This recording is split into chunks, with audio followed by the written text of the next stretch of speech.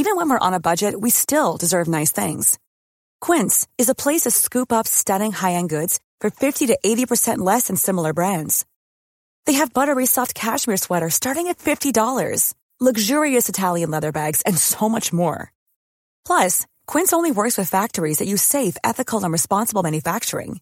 Get the high-end goods you'll love without the high price tag with Quince. Go to quince.com/style for free shipping and 365-day returns.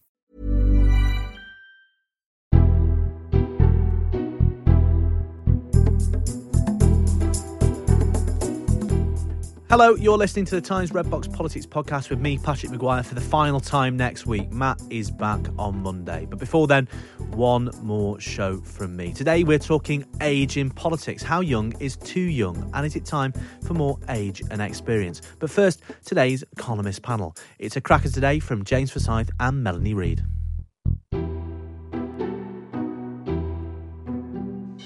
The Columnists with Formel.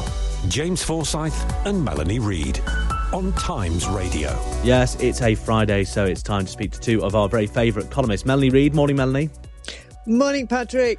And James Forsyth. Good morning, James. Morning, how are you? Very well, James. How are you?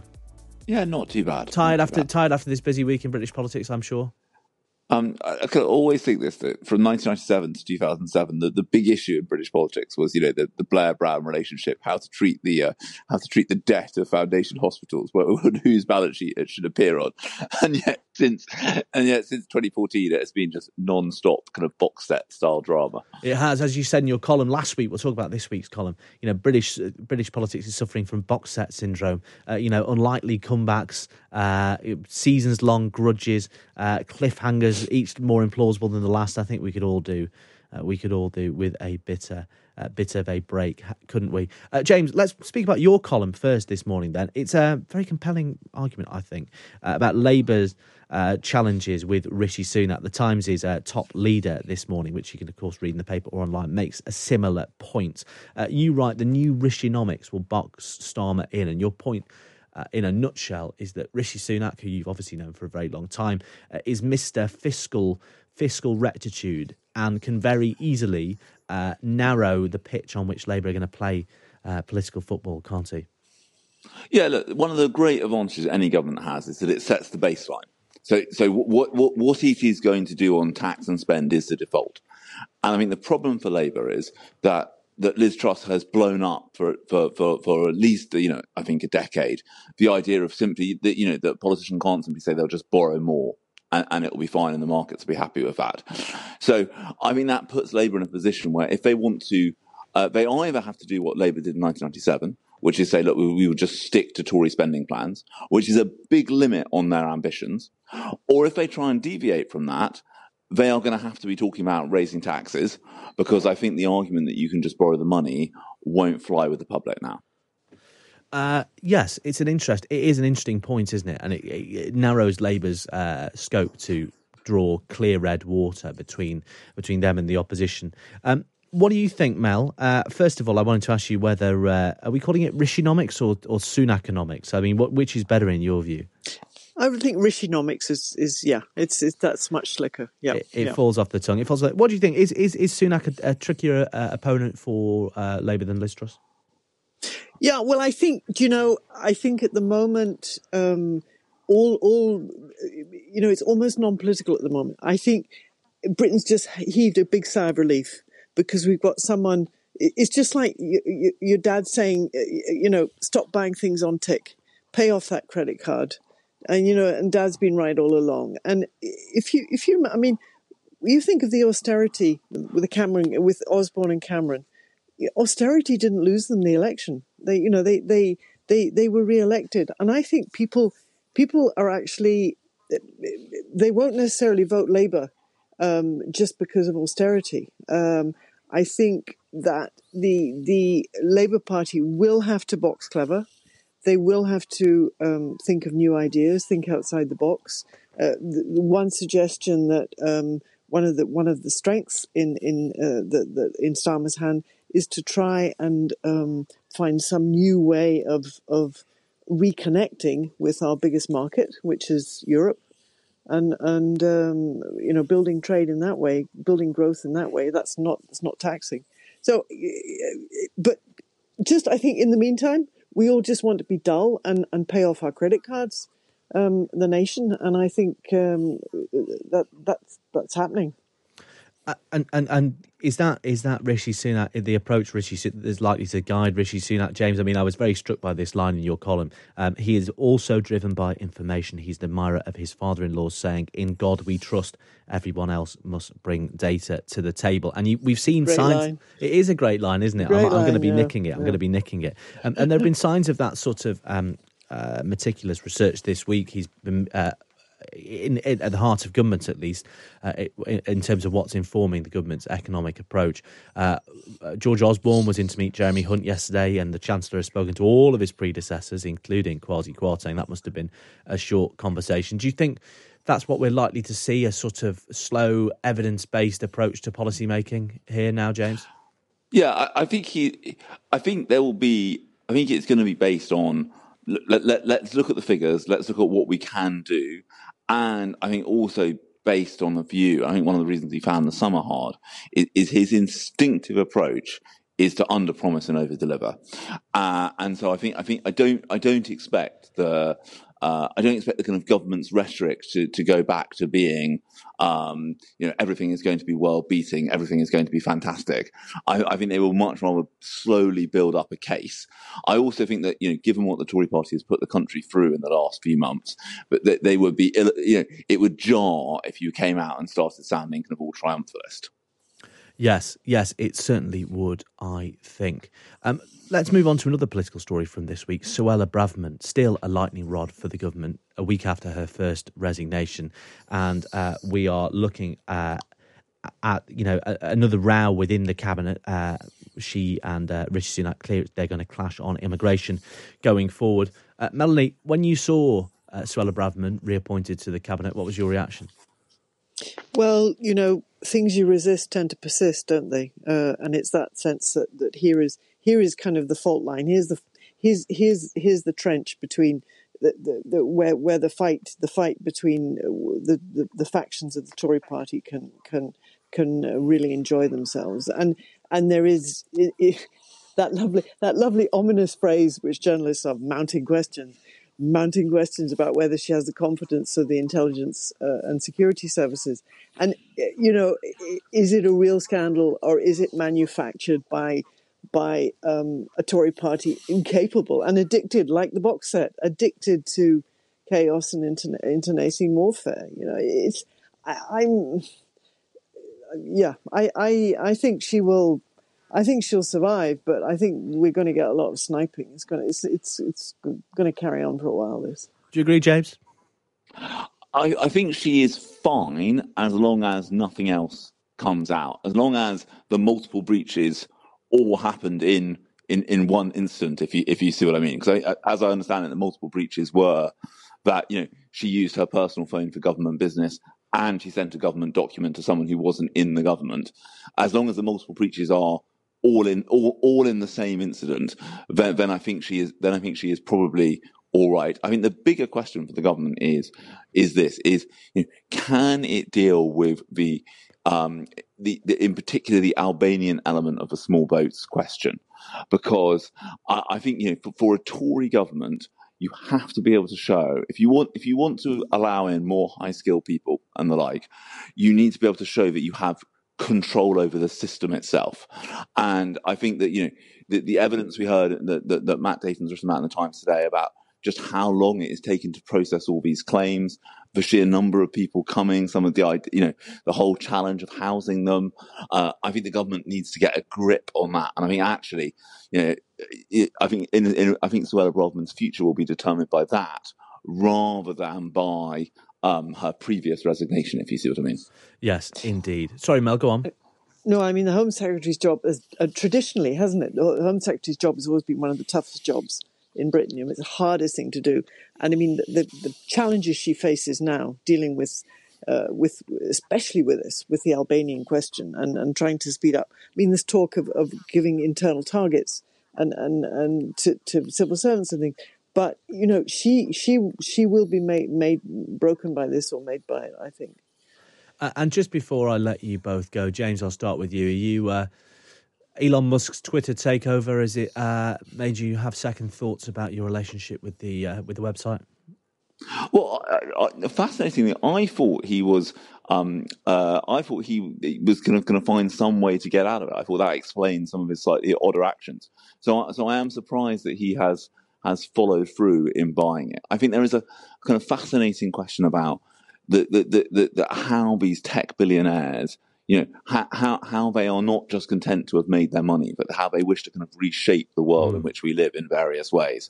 And I think this is going to be an absolutely kind of fascinating story of the coming years because they are behaving like a kind of Rockefeller or a JP Morgan, or an Andrew Carnegie. But they don't just want to make their money and go and live on some luxury yacht. But they want to reshape the world. Look at Peter Thiel's political donations or Bill Gates' philanthropy. And I think just it is just what they think about the world. I think is going to become an absolutely fascinating question. What do you think, Melanie? Has it redoubled your opposition to Twitter? Sorry, go on. Terrifying. You've given a hugely rich, spoilt child with very erratic behaviour one of the biggest toy sets in the world. And is he going to be this thing about free speech? Is he going to put Trump back on? Questions like, would he put Alex Jones denying the reality of Sandy Hook massacre? Is that his idea of free speech? Big questions. Yeah, and look, it's Elon Musk world. We all merely live in it. And we're going to be talking about Twitter with a former executive in just a moment. So I'll let you go. Melanie Reid and James Forsyth, thanks as ever for joining us. That was James Forsyth and Melanie Reid there with our Economist panel. You can, of course, read them every week in The Times. Just pick up a copy of the paper or get yourself a subscription. Head to the Times website to sort that out. Up next, it's our big thing in Age in Politics. Is it too much, too young in Westminster? As our millennial Prime Minister takes office, I speak to Joan Bakewell, the Labour peer and national treasure, on whether we're freezing old people out of public life. Vince Cable, who quit as leader of the Liberal Democrats well into his 70s, and the youngest ever mayor in Britain.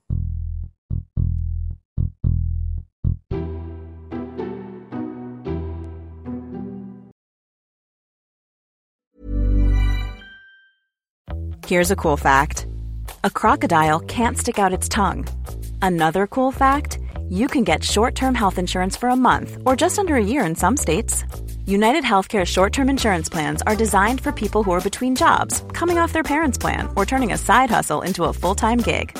Underwritten by Golden Rule Insurance Company, they offer flexible, budget-friendly coverage with access to a nationwide network of doctors and hospitals.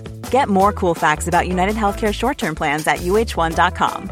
It's that time of the year. Your vacation is coming up.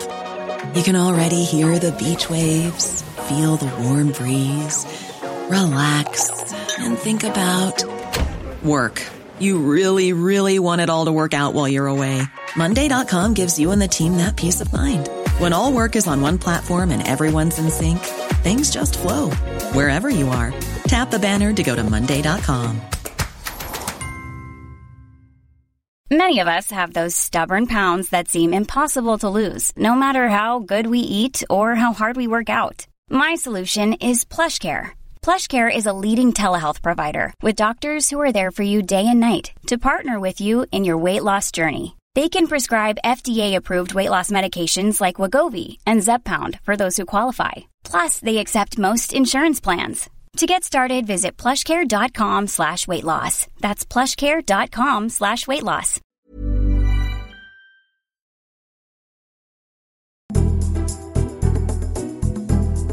You're listening to the Times Red Box podcast. Now it's time for this. The Big Thing on Times Radio. Now, Rishi Sunak, our new Prime Minister, is 42 years old. For context, that's the same age as Kim Kardashian, Channing Tatum, Ronaldinho. It's 2 years older than Matt Chorley, and that's probably all about they share. But it is, by modern standards, not particularly old.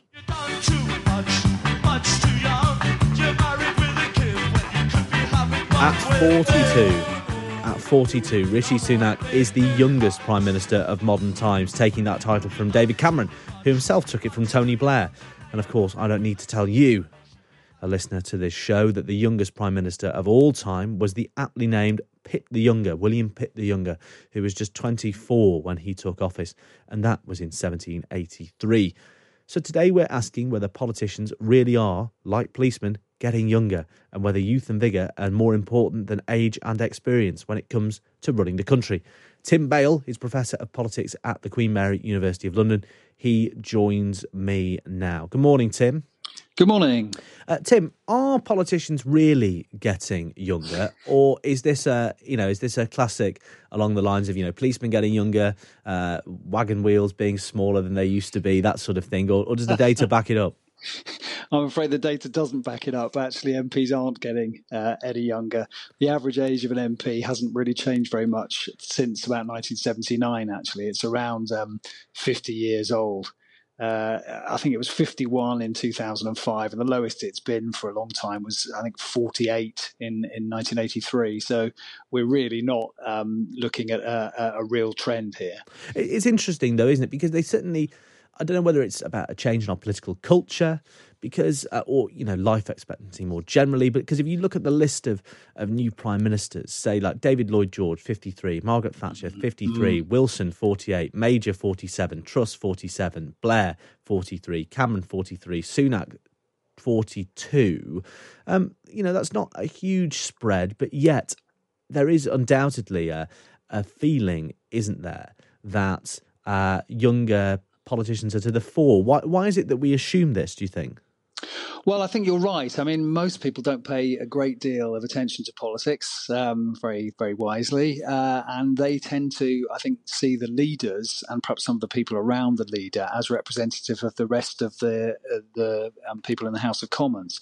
So you're absolutely right to say that prime ministers in some ways seem to be getting younger.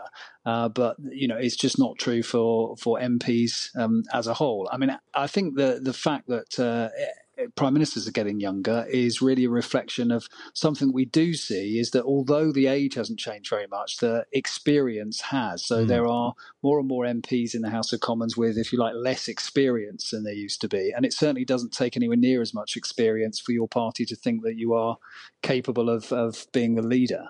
One thing that is undoubtedly true, though, is that there are now fewer older MPs. If we look beyond number 10 and the highest echelons of Whitehall, there are fewer older MPs, and that's partly due to the introduction of something quite boring, a parliamentary pension, isn't it?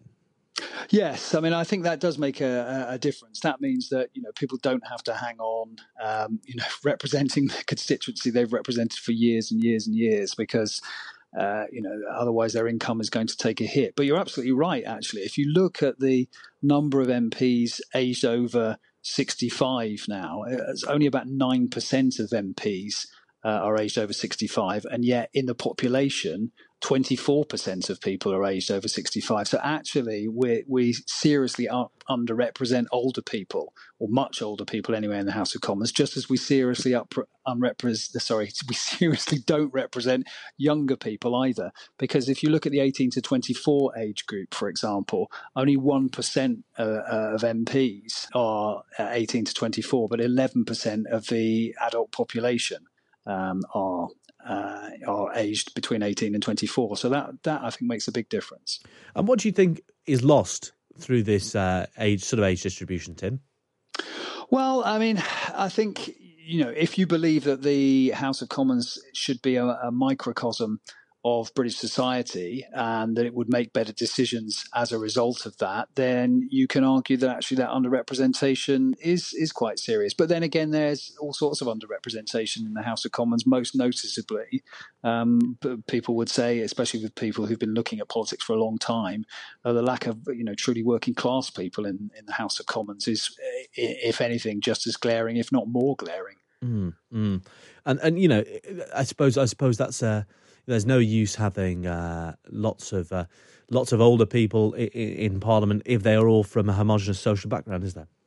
No, that's right. And coming back to this question of making decisions. I mean, it is generally thought, particularly by businesses nowadays, that the more varied, if you like, for example, the board is, then the better decisions you make, and you can actually see this. Some would argue in companies' performance. So it does seem slightly strange that we're not so worried about this when it comes to politics. And what's happened in Parliament is essentially we've got a big bulge of people around my age, people in their 50s and late 50s. That's where the big bulge is.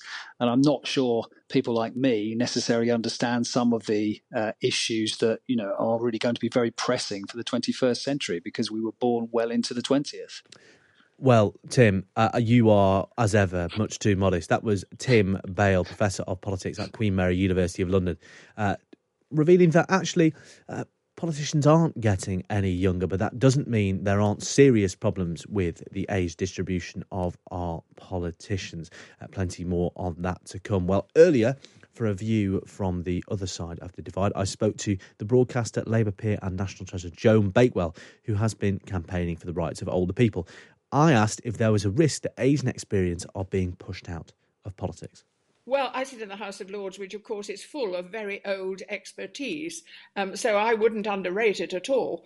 I don't know whether there is that risk, but there is certainly a tendency among all careers these days to look for younger people very early, because talent spotting for the next generation is now an important managerial skill. So when you're looking for young people to come into politics, that's where you're investing your future. You wouldn't look to someone in their 50s or 60s, however qualified they were, to enter into a political world now. It would be hard for them perhaps to get elected in a local council. I've known someone who stood recently and didn't get elected at all. He was enormously able and willing to give the time. And of course, as you get older, perhaps early retirement, you do have more time. But the whole nature of career structure these days is to look for new talent and nurse it through. And we have a situation in politics now where people go from school, university, and then become, assistant to politicians directly. They go get jobs in Parliament with a view to a political career. There was a time, not that long ago, well, when I was younger, when people had careers first as lawyers, barristers, teachers, lecturers, and then went into politics. But that doesn't seem to be the mode anymore. No, it's the Oxbridge Parliamentary Researcher, Special Advisor, MP, Cabinet Minister, Prime Minister conveyor belt is a very familiar one. So old people, or older people rather, not old people, are being frozen out in some workplaces. What can we do to change that culture, do you think? I don't think it will be easy. I mean, to become a SPAD at the age of 20 gives you an enormous sense of power and future. Why should you care what your granny thinks? I mean, it doesn't work like that. The young think about the younger generation. And indeed, they are quite right to do so, given the climate crisis, which affect the future, given all the economic outlooks, which will affect the future, given the renting crisis, they can't get flats. So the young are certainly deserving of consideration of their problems. We've had our problems as old people. We've either solved them or we're not. It will be hard to do that now, and they certainly need attention. But the young will focus on the young because that's what they do. And looking at political debate now, there's a lot of debate over, say, uprating benefits in line with inflation, and that the perennial policy debate is whether the pensions triple lock is fair. When you look at people, politicians debating changing the triple lock, and they all assume or say that a lot of pensioners will be fine regardless. Do you think that's the sort of area where there is definitely a need for more voices with direct experience of what people are talking about? Because the assumption is, well, look, old people are all cash rich; they'll be fine. I think there's a great need for a debate about the triple lock, because I'm available for the triple lock, but I don't need it. I've got a private pension, not a big one, but I live on my own. I don't have a great spend. So I think there are plenty of people like me who get by with the pensions they've got and the way of life they have. So I think there's a situation in which we could discuss whether the triple lock should be means tested. I think there's a situation there that gives a possibility of some saving without depriving people. I think when you're old, you do need a bit more money because you're going to need money to get around. You aren't as mobile. You'll need to perhaps have consult someone, physiotherapist or that kind of thing, a bit of help as you get older. The occasional taxi, certainly I take one.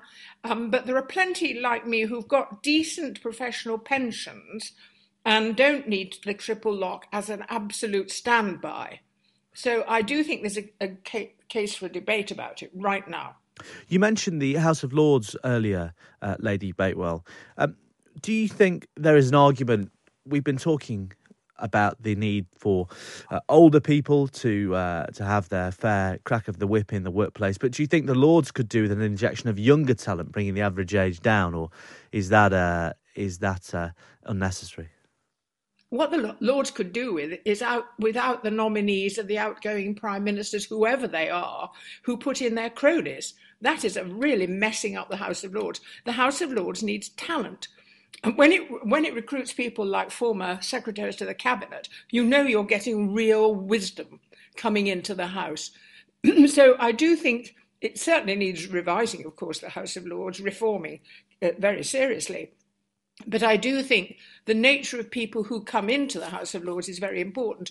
There are amazingly distinguished people. I mean, there are former diplomats and military top brass and, as I was saying, secretaries to the cabinet, people who know stuff that's important to know when you're debating these bills that come to us. So I do think it needs to be revised in the way that appointments are made and should not be overridden as vanity projects for outgoing prime ministers. And final question, Joan Bakewell. The passing of the late Queen has deprived of us as a nation of a link to the wartime generation, of an older role model who was seen by many people to embody values, perhaps forgotten values of service and duty and propriety. Are there enough role models in her vein who've seen it all, who've been here for many, many decades? Have we lost something in national life with the loss of that role model, and are there enough potential replacements? Of course, I think I would, wouldn't I? I think that we have lost important values, civic values, values about public good, which I grew up with and which were part of the Labour government after the war under Attlee, who believed in improving society generally, and that there was a duty to take the public good as part of your objective. Each generation has to learn that for itself. They can't adopt that simply because Granny says so, although I do say it. They have to learn that it's good to come together as communities to solve problems. A lot of them learnt that during the lockdown and realised that helping each other was both rewarding in practical terms and enjoyable. So I do think each generation has to discover it for itself, make its own values. And I actually believe that the human spirit is strenuous enough to come to the right conclusions. Well, that was the Labour peer and national treasure, Joan Bakewell, there on the role of age in politics and the need to ensure older people, not just young whippersnappers like Rishi Sunak, have a fair crack of the whip in the political arena and beyond. Well, now I'm joined by two politicians. One at the beginning of his career, Alexander Curtis became a councillor in the Hertfordshire town of Ware just before his 18th birthday and was town mayor of 20. Morning, Alexander. Morning, Patrick. Hi. May I ask how old you are now? I'm 25. 25. You're a veritable veteran. You're going to be giving Sir Vince Cable a run for his money, the former leader of the Liberal Democrats and cabinet minister in the coalition government. He retired from politics in 2019, having quit as Lib Dem leader, saying he didn't want to outlast William Gladstone or Robert Mugabe. Good morning, Vince. Good morning. Do you mind telling us how old you are now, Vince, if we could be so indelicate? I'm 79. I got into Parliament age 54, into the Cabinet age 67, then I was party leader at 74. But I thought that aged in my late 70s, I was young enough to start a new career, so I stepped down from Parliament. Vince, let me start with you. you've just given us a timeline there. You've come into politics not via the usual special advisor conveyor belt, but having done many other things in business and politics and economics. That obviously gave you a lot of experience you could bring to bear. But did you find that particularly towards the end of your career, people were asking questions of your abilities because of your age that you wouldn't have otherwise been being asked? Well, they were, and part of my answer was to point to what was happening in the most important country in the world, which is the United States, where the two leading politicians are both in their late 70s, and they're young compared with some of the powerful people in Congress, like Nancy Pelosi, I think now over 80. So, we have this particular obsession in this country at this point in time, but in leadership positions in powerful countries, it's not an issue. I mean, I would argue in my own case that I had the enormous benefit of having a very varied career, but more important, I was able to pay time and attention to my family, and I was able to read to my children at bedtime these things that, very busy politicians just aren't able to do. I mean, Rishi Sunak admitted, that he'd been a bad father. I mean, he did it in a jokey way, but unfortunately, for young people at the top of politics, they have to abandon their family responsibilities, in effect. And I was lucky enough to have a happy, united family in my middle age, and I'm grateful for that. Alexander Curtis, listening to Vince Cable there, are you reconsidering your plans for political greatness? Do you want to be Prime Minister before Rishi Sunak's 42 years, having heard what you're missing out on from Vince? Well, I think it'd be difficult for anyone to want to be Prime Minister at the present time. I mean, he's got quite the intake, doesn't he? No, I mean, I've always had a career alongside my political involvement. So I worked for the United Nations at first when I finished at Oxford, and now I run my own business. So I'm working in various things. But well, as I say, if you sort of, well, I think that political career really it's about service. I think, and I think what was said earlier by Lady Bakewell. That resonated a lot with me. It's not something I'm going to reconsider. I enjoy what I do, but we'll see what opportunities come up and whether I'm in a good position to take them. Well, Alexander, you clearly have quite a lot of experience you can bring to bear on politics. But Vince, when you were working in that coalition cabinet, and there were lots of young thrusters in that cabinet in their 40s, did you feel that did you ever look at them and think, well, they lack some of the experience I can bring to bear? For instance, George Osborne, much younger than you, running the economy. Perhaps you didn't think he had as good an understanding or applied understanding as economics as you did, regardless of your political differences. Did you ever look at younger colleagues and think, God, you don't know what you're talking about? Well, I did actually pull George Osborne's leg about this. I, called him a young man on work experience, which got a laugh at the time. But I did actually learn to respect his intelligence and ability, and that wasn't an issue. And I think the important thing about the cabinet at that time was that we had a good balance. There were some, bright young things, but there were also an older generation. Ken Clarke was older than me. Who could bring to bear the experience of previous governments and an outside life. So the important thing is balance, actually, getting a good blend of old and young. If it's disproportionately one way or the other, you're in trouble, I think. And how important, Vince, do you think experience and knowledge of eras past is important? Encountering problems that other governments have encountered that you may not have been in government for, but you remember happening at the time as lived experience rather than something you've read about in a paper or a history book. How important is that, do you think? I think it is important for this reason. The government is immensely complex. I mean, particularly if you have a big government department. I had business innovation, also higher education, but something like work and pensions, environment. I mean, these are very big subjects. You're managing, you're responsible for the, thousands and thousands of people. In my case, I think hundreds of thousands.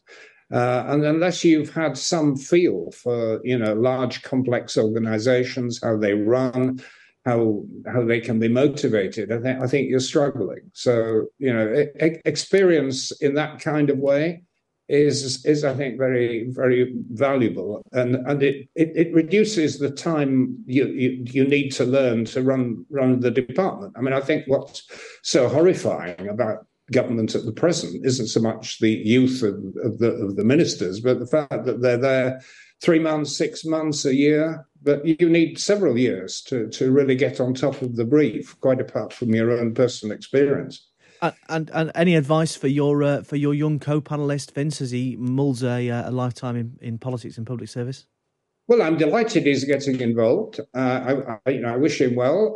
I think my advice to him is you're going to run into trouble at some point. You have defeats, you have setbacks, and the important thing is to stick at it.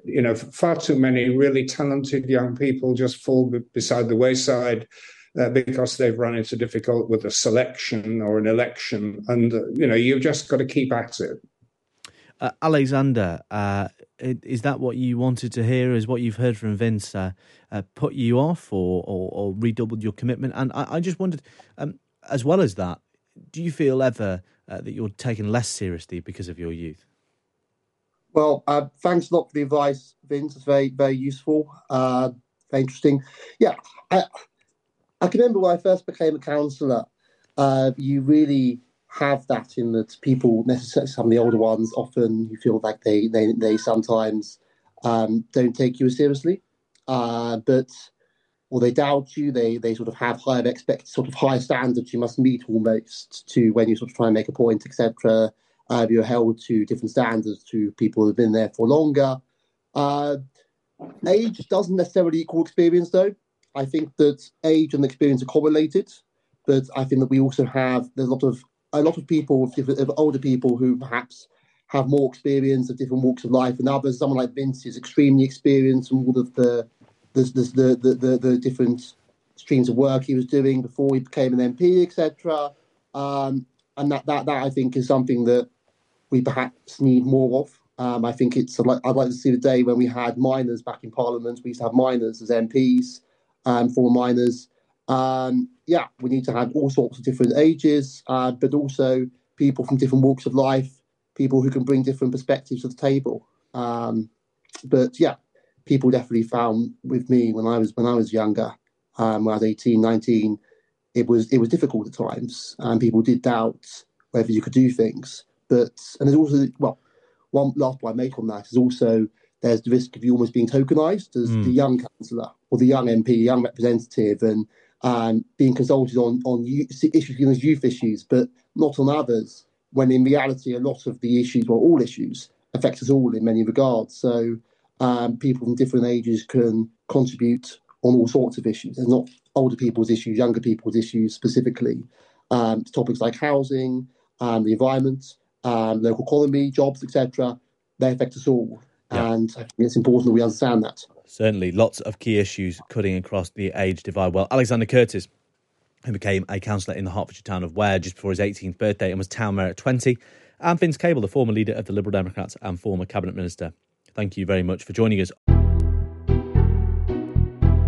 Well, that's all we've got time for. Thanks for listening to me this week. Matt is back on Monday. Remember, like and subscribe to this podcast wherever you get yours from.